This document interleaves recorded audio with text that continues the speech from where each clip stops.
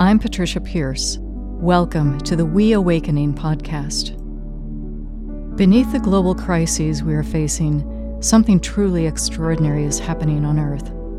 Planetary consciousness is shifting as humankind sheds its belief in separateness and awakens to the truth of interexistence. In this podcast, we explore this awakening into unitive consciousness that will give rise to a new world, and we celebrate the luminous web that connects us all.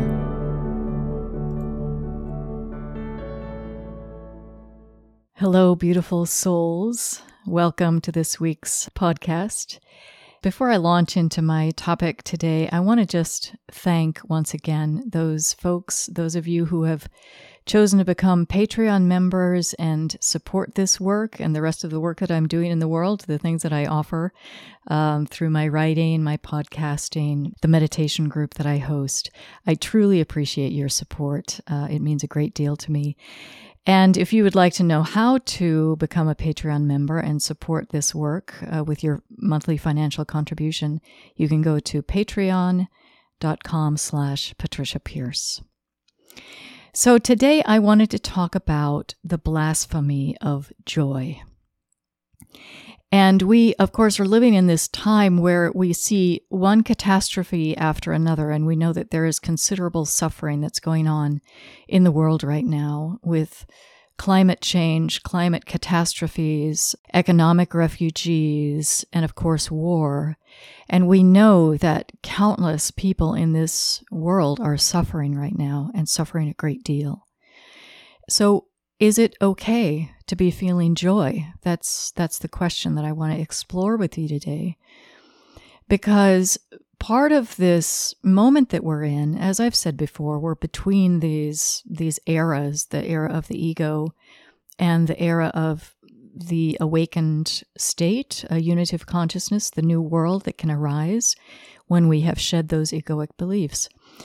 And this new world that wants to arise is a very high vibration world. And joy is a very high vibration experience. But is it okay to be inhabiting joy and letting joy be embodied in us when there's so much suffering in the world? Now, from an egoic perspective, joy really is a blasphemy. When there's a lot of suffering going on, it's unconscionable to experience joy. It's an indication of a lack of compassion. But what I would like to suggest to you to consider is that when we open ourselves to joy, and we experience joy when we step out of the egoic mind, right? When we let that idea of the separate self fall away, and we know ourselves to be existing in this reality of love, well, joy is part of that experience, and it's a very palpable and profound part of that experience. So when we let go of that egoic mind of separateness and fear and all of that, joy is one of the things that we experience. So we're in this moment where we're like between these eras and between these worlds. And when we're in that egoic state or in that egoic frame of mind, joy really does seem like a blasphemy. And I think that perhaps the egoic mind wants to reject joy because joy is one of the things that causes the dissolution of the ego. Just like forgiveness. The ego mind and the egoic world is based on the principle of attack and retaliation. And so forgiveness is very, very threatening to the egoic mind and to the egoic world. In the same way, joy is very threatening to the egoic mind because when we are in joy, we know that fear falls away, that divisions fall away. We experience ourselves to be sort of ecstatically taken up into this experience of our oneness with all of life.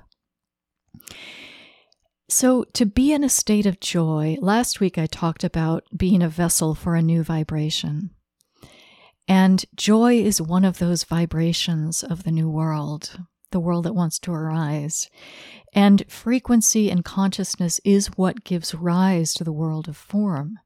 So when we are allowing these higher vibrations, such as joy, to reverberate in our beings, we are allowing that new world to have an anchoring place in this world of form.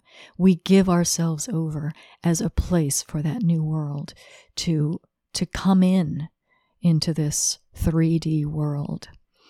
So in that sense, allowing joy to be part of our experience is one of the most compassionate things that we can do. When we look at the suffering in the world, we can understand that when we are allowing ourselves to open to a higher vibration, we are dissolving the very things that are creating the suffering in the first place. So allowing ourselves to open to joy and embody joy is not a callous thing at all. And it's not to be ignorant of the suffering, but it is to go beneath the suffering to that field of frequency, to that consciousness where our reality is arising from. We're going to the place of origins of our reality. And when we open ourselves to joy, we are allowing that new world to come forth, and we are allowing the old egoic world to dissolve, not only around us, but within us. Joy, like humor, like playfulness, like so many things, are a great ally for us in our own release of the ego within ourselves. So as you ponder the news this week, or even what's happening in your own life, and you see that there is all of this suffering, I really ask that you not allow it to prohibit or veto your own experience of joy. Because joy, when we open up to the truth of our existence, when we open up to something around us that is beautiful and breathtaking, and we let that joy fill us, we are becoming the harbingers of a new world. And I'll just share an experience that I had recently. We live here in Philadelphia, close to the center of Philadelphia, so it's a very urban place.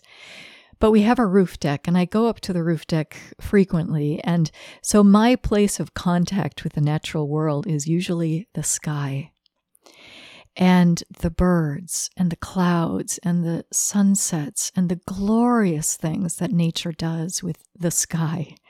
It's just stunning. And a couple of weeks ago, I was up on the roof deck, and it was just before sundown.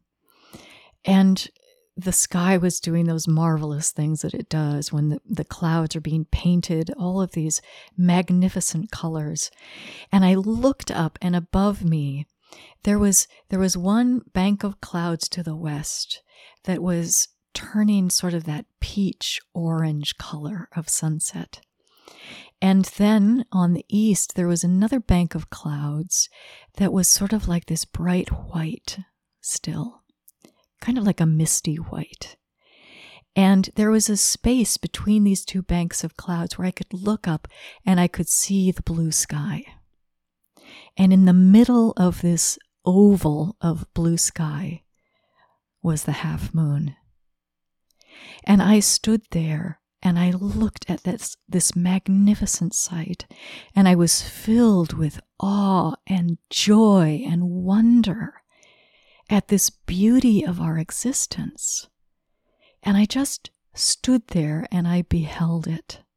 I just beheld it without analyzing it or thinking it. I drank it in and I welcomed it in my being. And the experience filled me with joy.